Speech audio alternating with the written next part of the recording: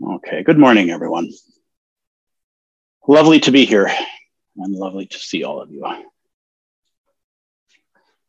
This morning, I'm going to talk about a short passage from Dogen, and I've just put it in the chat so that those of you who have access to that can see it and can read it along with me, but I'm also going to read it out loud twice for those of you who don't have access to the chat or are just listening to the recording. The short passage goes like this. We enact the cause and effect that is this world, and we accept the cause and effect that is this world. The time and place that blue lotus flowers open and spread are in the midst of fire and in the time of fire. That's our passage. I'll read it again. We enact the cause and effect that is this world, and we accept the cause and effect that is this world. The time and place that blue lotus flowers open and spread are in the midst of fire and in the time of fire. So I'm guessing that some of you at least are familiar with that passage, perhaps very familiar. You've probably read that translation of it, perhaps other translations of it. I know I've mentioned it. I've talked about this passage before. I've woven it into various things that I've talked about over the years. And I guess I want to talk about it again. I notice that my heart keeps circling back to this collection of phrases. It just keeps circling back to it. And I'm kind of trying to understand why. And so I thought, well, maybe I'll give a talk about it. Maybe that'll help me get closer to the part of me that resonates with this. For some reason, I guess, before I launch into anything about it, I think part of the reason that it circles back in my head is I find the actual teaching in it somewhat challenging, somewhat difficult to wrap my head around, even difficult to accept. And yet the feeling tone that I get is I feel comfort. I feel sort of hope. I think those are the right words, comfort and hope. I'm not quite sure that's an emotion, but you get what I'm saying, right?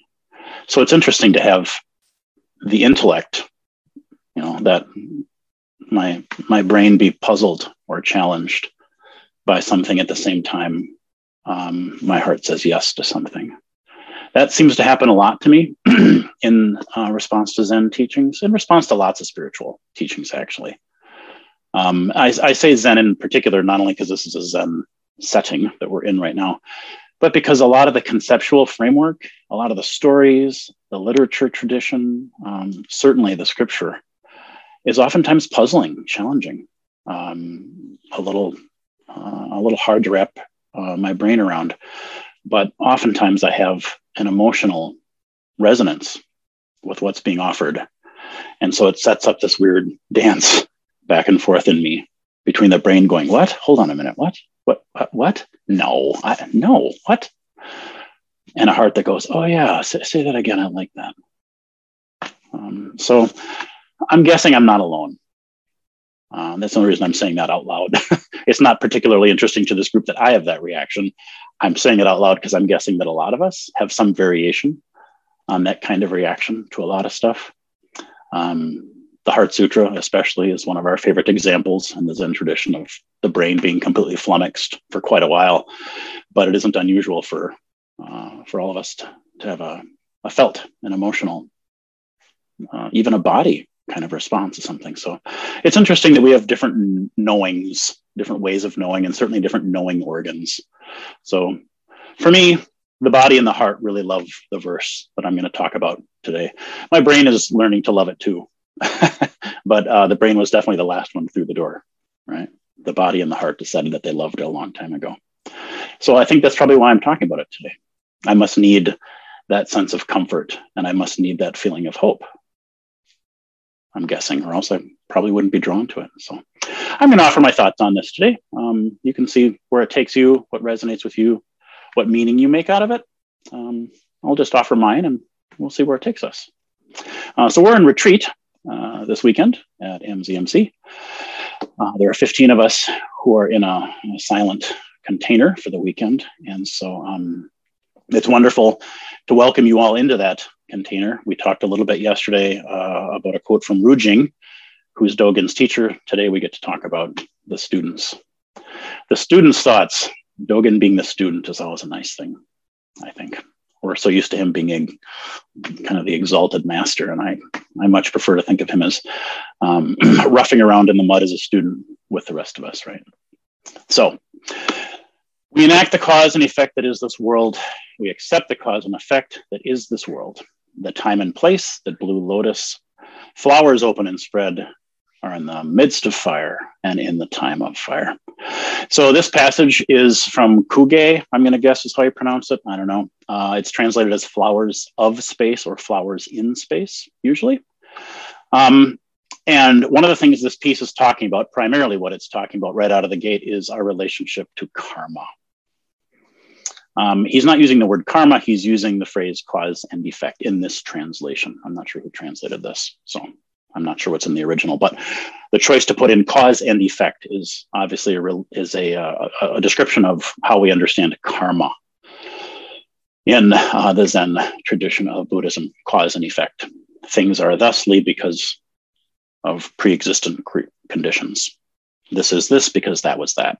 That was that because this is this. Cause and effect, right? Not reward and punishment. That's not Buddhist karma. Just cause and effect. The way things build upon each other. We live in an interdependent and interrelated universe. So cause and effect, right? And he says we enact it, that we accept it. It's an interesting place to start.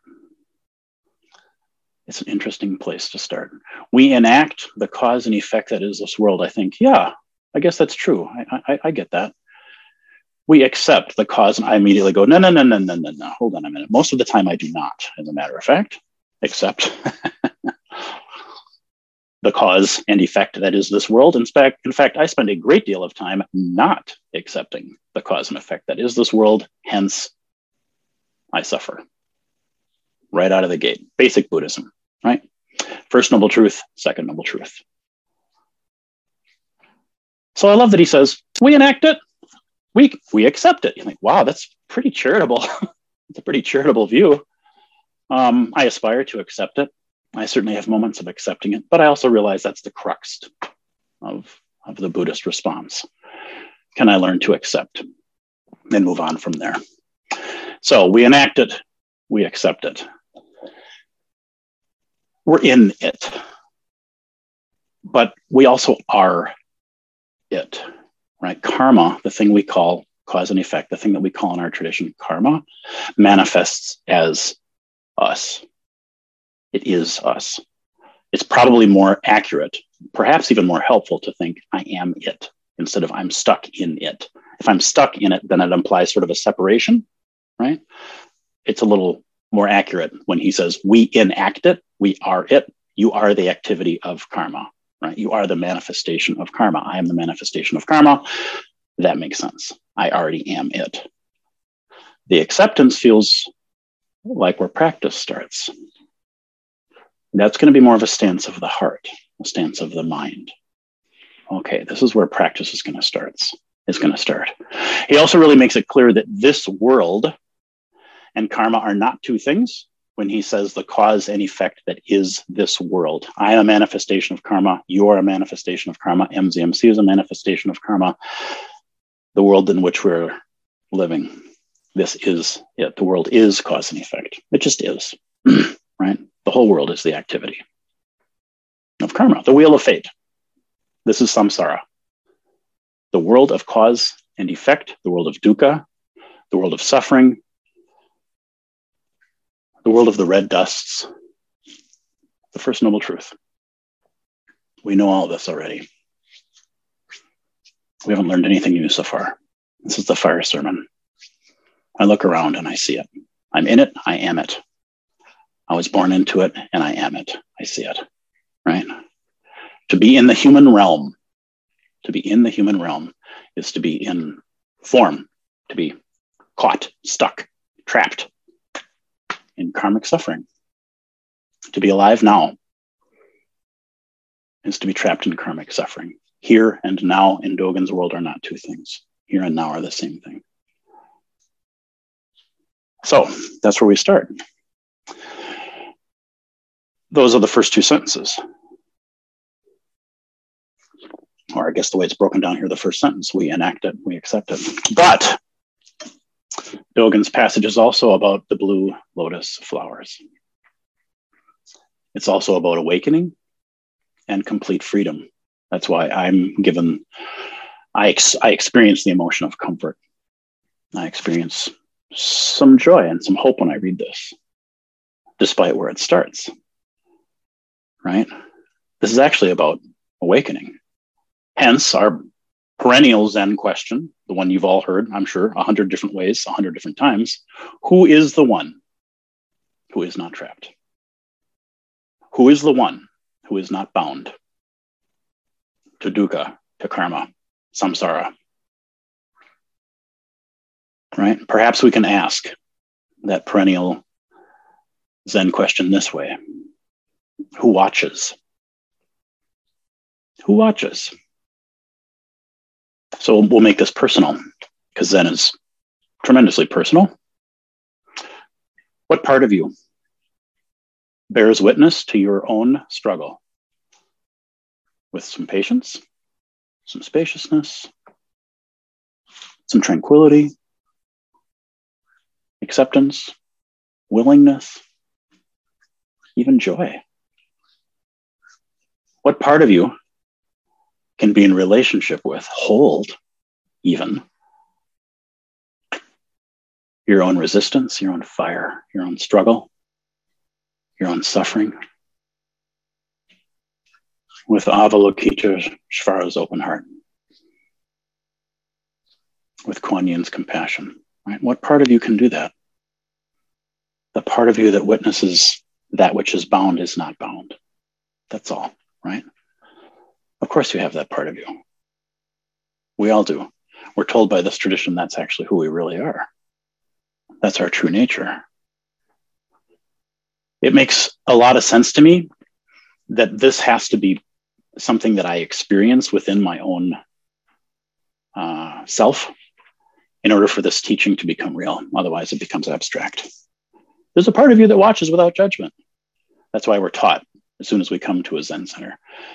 Sit down, observe your body, observe your breath. And I want you to observe it in a particular way.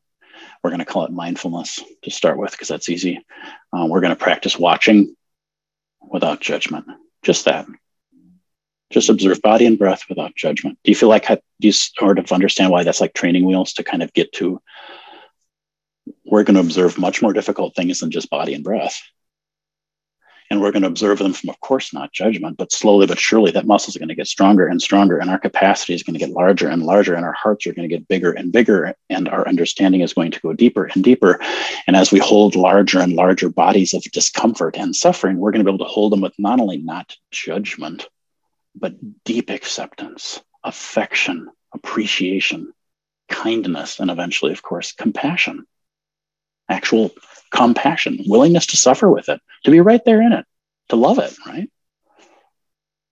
Now suddenly it's Buddhism, right? So that's our question. What part of you bears witness to your own suffering with just a little patience, spaciousness, acceptance, tranquility? Is there any part of you that can say yes to the fire as it is, right? Is there a part of you that can see at least some of your delusion, where you get caught, where you get confused, where you doubt yourself, where you get hung up, right? The core belief that isn't true, the falsehood. Is there some part of you that can recognize that habit of mind with the clarity of Manjushri's sword? Oh, I see it. Right? What part of us can just watch our life with some kindness and some clarity? We all have this capacity, or we wouldn't be doing this thing. Right? If this capacity really was reserved for just the lofty bodhisattvas and Buddhas, there would be no point in having a Zen center. Right? So that takes us back to Dogen. That takes us back. We notice that we enact our karma. We notice that we enact it. Do you see the difference between enacting and then noticing that we enact it? And then we accept, oh, that's what's happening. Notice, accept. Now the lotus is just beginning to start to open and spread because we're in the realm of our awareness now. We're starting to move down here. That's why he ends this little passage the way he does, with it happens now. It happens here. Right? Again, for Dogen, time and space are one thing. He merges them repeatedly. That's not the point of this verse necessarily, although he does reverse the word order. If you're really into Dogen, you'll notice that he says the time and place that the blue lotus flowers open are in the midst of fire and in the time of fire. He reverses the word order, time, space, and then space, time, just sort of to imply the unity there. If that didn't make sense, ignore it. I'm just kind of wanting to pull that in. So when does our enlightenment bloom? When does our awareness bloom? That's all enlightenment is, just kind awareness. I see it. I didn't see it before, and now I do. I didn't notice it before, and now I do. There it is. There's a moment of enlightenment, right? So right now in samsara, right here in this pasture of karma, right in the midst of this world on fire, your world on fire, your big shared world with the rest of us, but your personal world too. I know your world's on fire. Of course it is. You were born. Too late. It'll be on fire if you're lucky for 80 some years. That's just the first noble truth. That's okay. That's the thing. This is the human realm, right?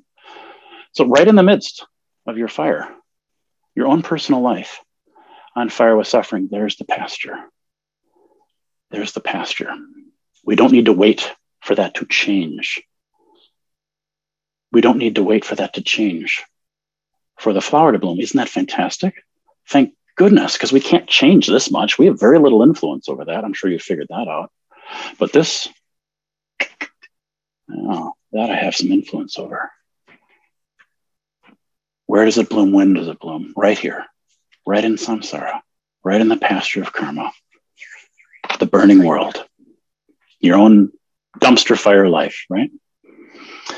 So when Zen asks, as it has for 1,500 years or however long Zen has been Zen, I don't know, when it asks over and over, who are you actually? Who is this? Where's the free part of you? Where is the Buddha? What was your face before your parents were born? We ask this question a trillion different ways to try to get you to see, do you see the part of yourself that isn't caught?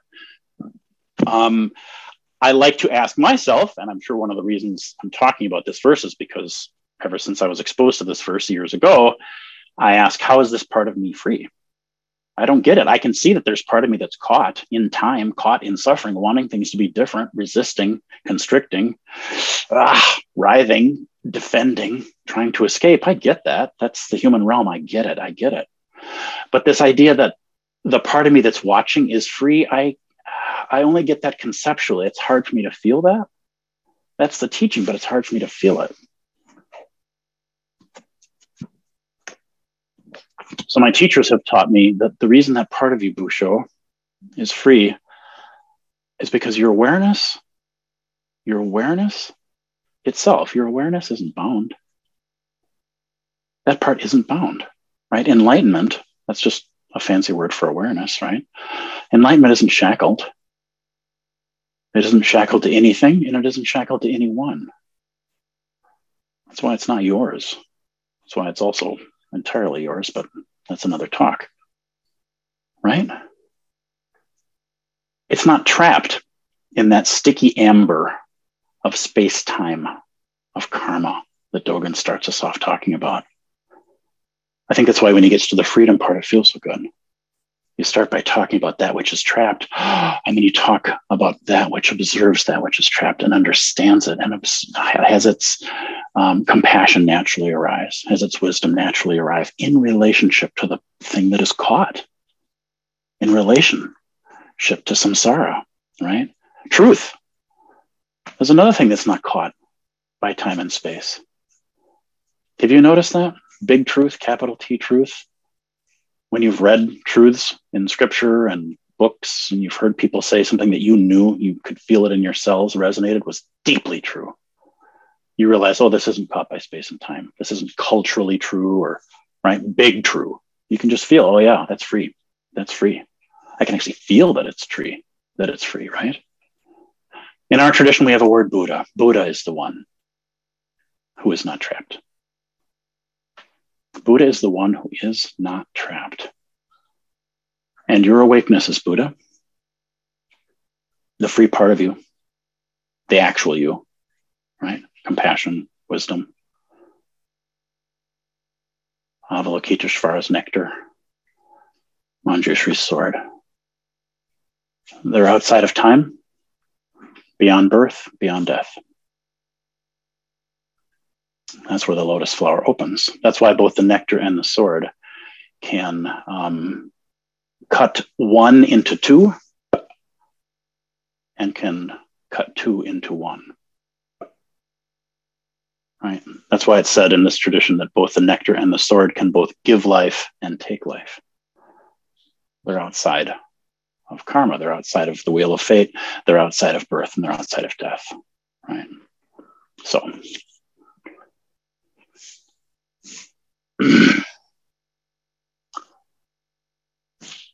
I'm aware that as we're gathering this morning in January of 2022, we're in the midst of kind of a renewed vigilance around the pandemic, renewed lockdowns, lots of things closing back up again. A lot of us experiencing frustration, lots of constriction, lots of resistance.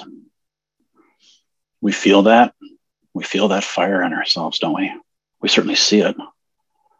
5 minutes with the news feed shows us the fire, right? So we might not like our karma. We might not like it. We might not like the fact that our lives are on fire, that they kind of always have been, that we have brief respites, but then it starts up again. That's how we experience the human realm mostly. We might not like that, but this is it. This is everything. I've always appreciated, I guess it feels brave to me that Buddhism starts everything with, your life is characterized by suffering, and everybody gets it, and that's just the deal. The first noble truth. I'm just like, God, that's bold. I really appreciate just like, let's just say this. Let's just call it what it is. This is the deal. This is why we're all here. This is why we're all struggling. This is why we're all looking for answers. This is the nature of our experience. This is the hallmark. This is the bedrock. Wow, it's tough to be a person. It's tough to be a person. Lots of resistance, lots of struggle, lots of saying no to what is. Even when we know that hurts us, we still do it. Wow, that's hard. That's just hard. This is my karma, damn it. So I get that we don't like it. I get that we don't like it. I think that's why we're offered the Bodhisattva vows. It's the kind of compass of Zen that lives down here. The heart of Zen is the Bodhisattva vows. And they don't instruct us to prefer being uncomfortable to being comfortable, or to prefer, zazen over sitting on the TV and watching your favorite Netflix binge and eating ice cream. It's not asking you to prefer. It's not asking you to like your karma. They have nothing to do with preference. You notice that when you read them, they've got nothing to do with like, thank goodness. They go way past like, they go way past space-time. They live outside of that. And so it's nice because we don't have to change our likes. We're not asked to like that which we don't. Isn't that nice? We're not asked to change our preferences. In Zen, we don't vow to like everything, but we do vow to love everything. In Zen, we vow to love everything.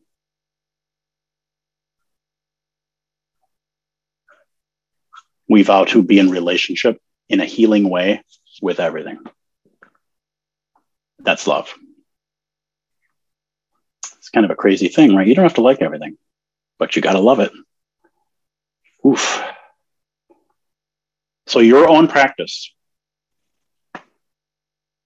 of actualizing that vow, of meeting the heartbreak that shows up in your chest, the pain that shows up in your body, the constrictions that show up in your pattern of thought, you're meeting those with some acceptance, with some kindness, with some recognition, with some allowing, someday with some empathy, someday even with some compassion. There it is. That's the activity of Buddha. Right there. There's your blue lotus. Opening and spreading. Right in the center of your chest, right in the midst of fire and in the time of fire. Right? So that's this here now. That's this. Do you feel the immediacy of that? That's why I love that he wrote this, 800 years ago, but it's still like, yep, place of fire, time of fire, still right here. Place that is free and outside of that, still right here. Got it. That's why this resonates with me as capital T truth. Like, yep, this one lives outside of space-time. This here now, your heart, your life, your karma, exactly as it is.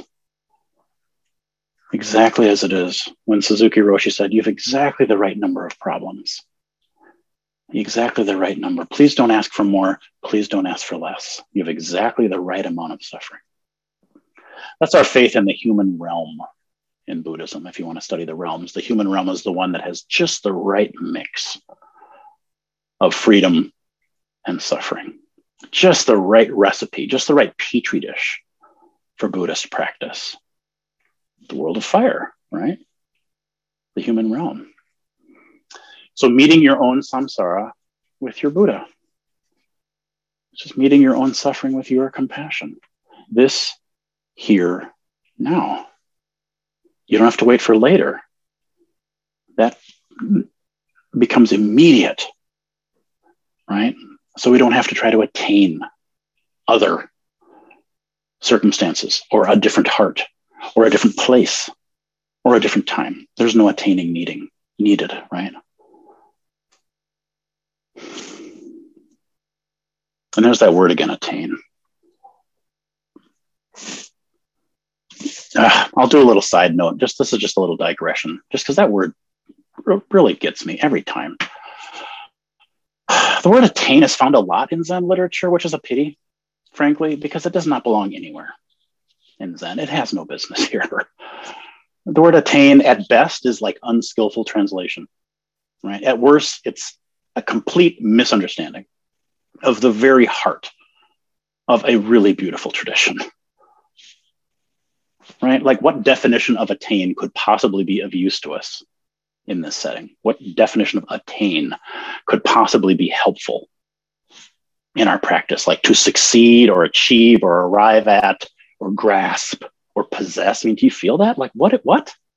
No. Right? From a Zen point of view, all of that is garbage. Nope, wrong, leaving that out. Thank you very much. Please, when you notice that word in Zen literature, just mentally translate it into something else or just pitch it. It will only hurt you, right? Attainment and that idea, it ultimately is just Maya or illusion.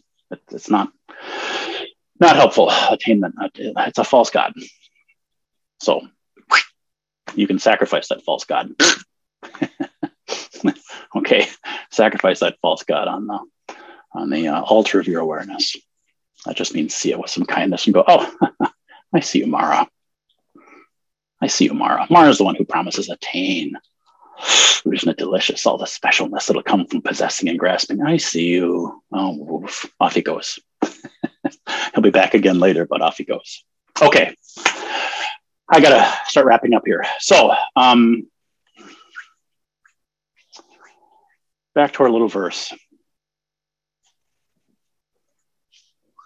back to January 2022. This is our short little life. This is our short little precious life, our time in the human realm, right? Our understanding is this is when we have the chance to do practice. We can do practice when we're in the human realm.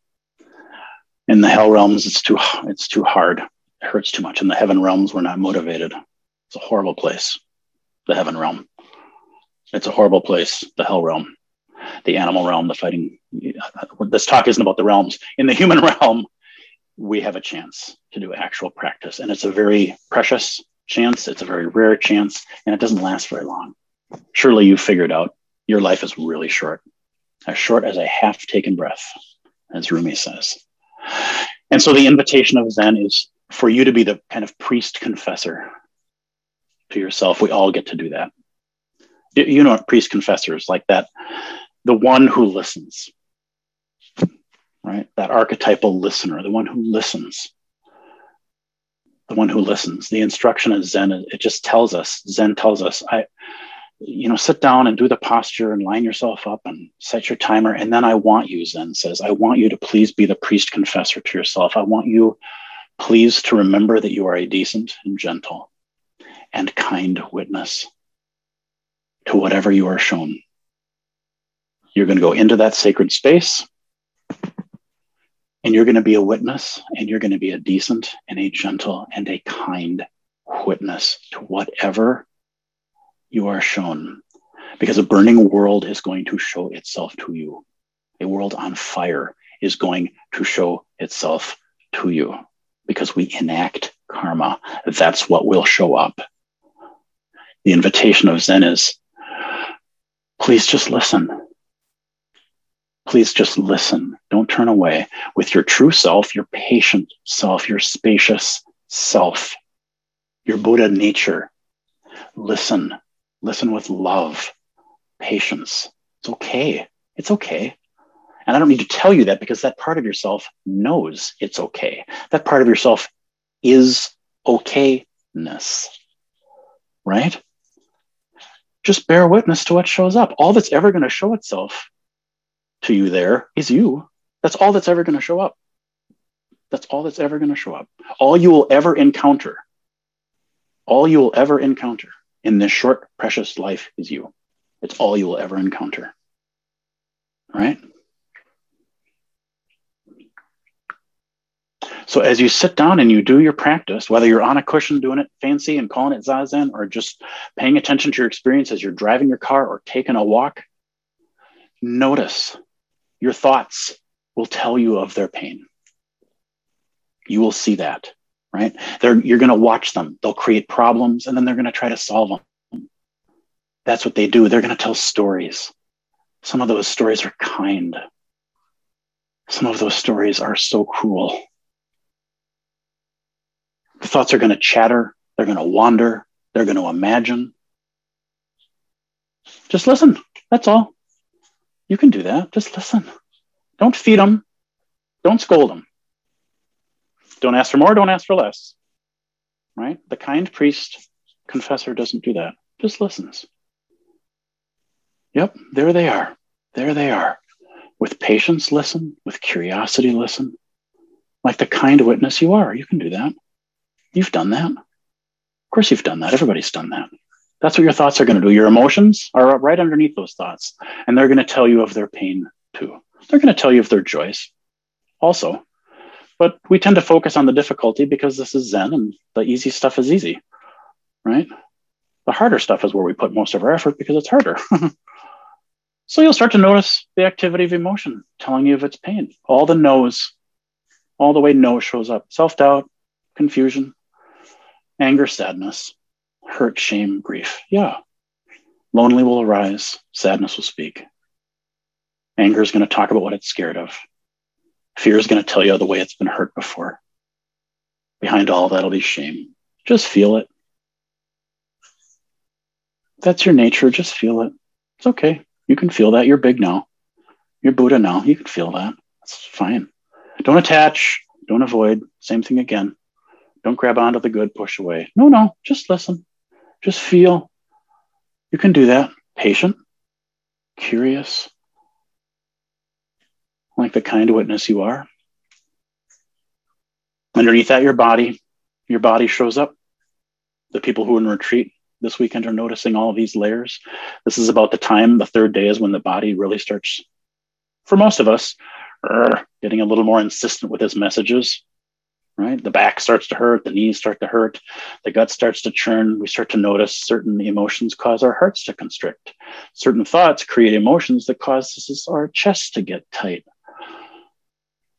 The body speaks. So you just listen, you just feel it. More karma, more world on fire right down there. Lots of old karma, right? Cause and effect, past. A lot of past is there. A lot of memories are there. Again, we just feel it. We're so big. We just allow these things to arise. I feel it. I know it. I don't attach. I don't avoid. I don't need to push anything away. I can be very curious. Very, very curious. What memories might be there? What pain is there? How can I care for it? Right? This is an acting Buddha. This is the blue lotus. This is being Buddha. Right? Being compassion, being wisdom. It's the only thing. This is you being Buddha to the only thing you can be Buddha to, which is you. You can only be Buddha to you. So this is you doing that. This is what this looks like. It's very ordinary, actually. It's extraordinary and miraculous. It's the activity of enlightenment itself. And it's also very ordinary because it looks like a person sitting still long enough for their life to catch up with them and then deciding to be kind to that life. That's it. Pretty ordinary, right? And it includes back pain and emotions we don't want and thoughts that are boring. Yeah. And when it shows up and you meet it with kindness, ta-da, that's complete activity. That's what Zen calls complete activity, or the realm beyond karma. Do you feel how you're in relationship to karma? Do you feel how you're the one who's in relationship to the world on fire? Do you feel like do you understand, do you see how you're the one who's relating to it from a place outside of it, beyond it? This is the blue lotus blooming in the time of fire and in the place of fire, the activity of enlightenment. The activity of enlightenment. And that means nothing has to go. Nothing has to be left out or excluded or avoided or disowned or amputated. Enlightenment means including all of it. It means loving relationship with all of it. That's why Zen says you're going to need to love everything. You don't need to like it, but we ain't here to do that. We're here to love it. Do you feel how all of it is included? And of course, all of it can fit without any problem at all. Because your awareness, your consciousness, what you really are, your enlightened nature is huge beyond all possible imagining. Beyond space, beyond time, doesn't have boundaries, literally. No limits, no gaps. Radical acceptance and total inclusion are no problem at all. They're extra, actually, those ideas.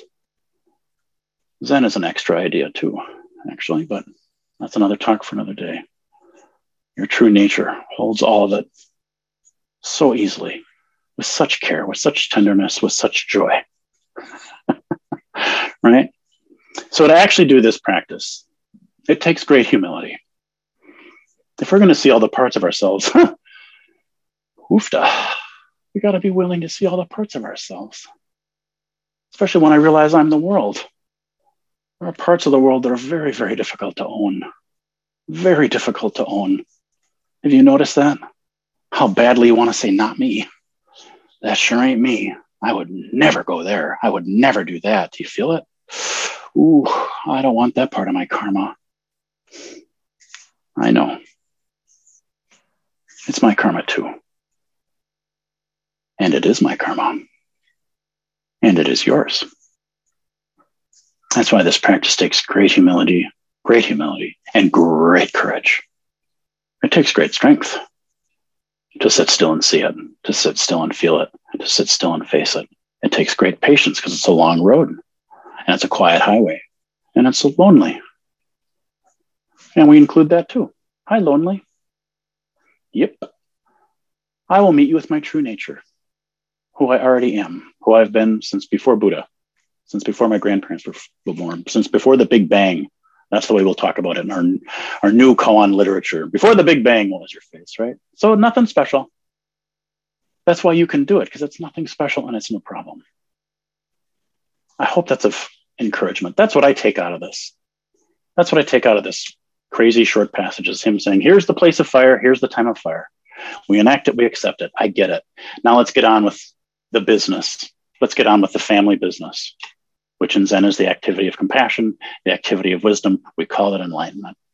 Let's meet all of this with acceptance and curiosity, with compassion and wisdom. Let's fall in love with all of it. Then, of course, we're not in hell anymore, are we? Yeah. All right. I thank you. I thank you for your attention today.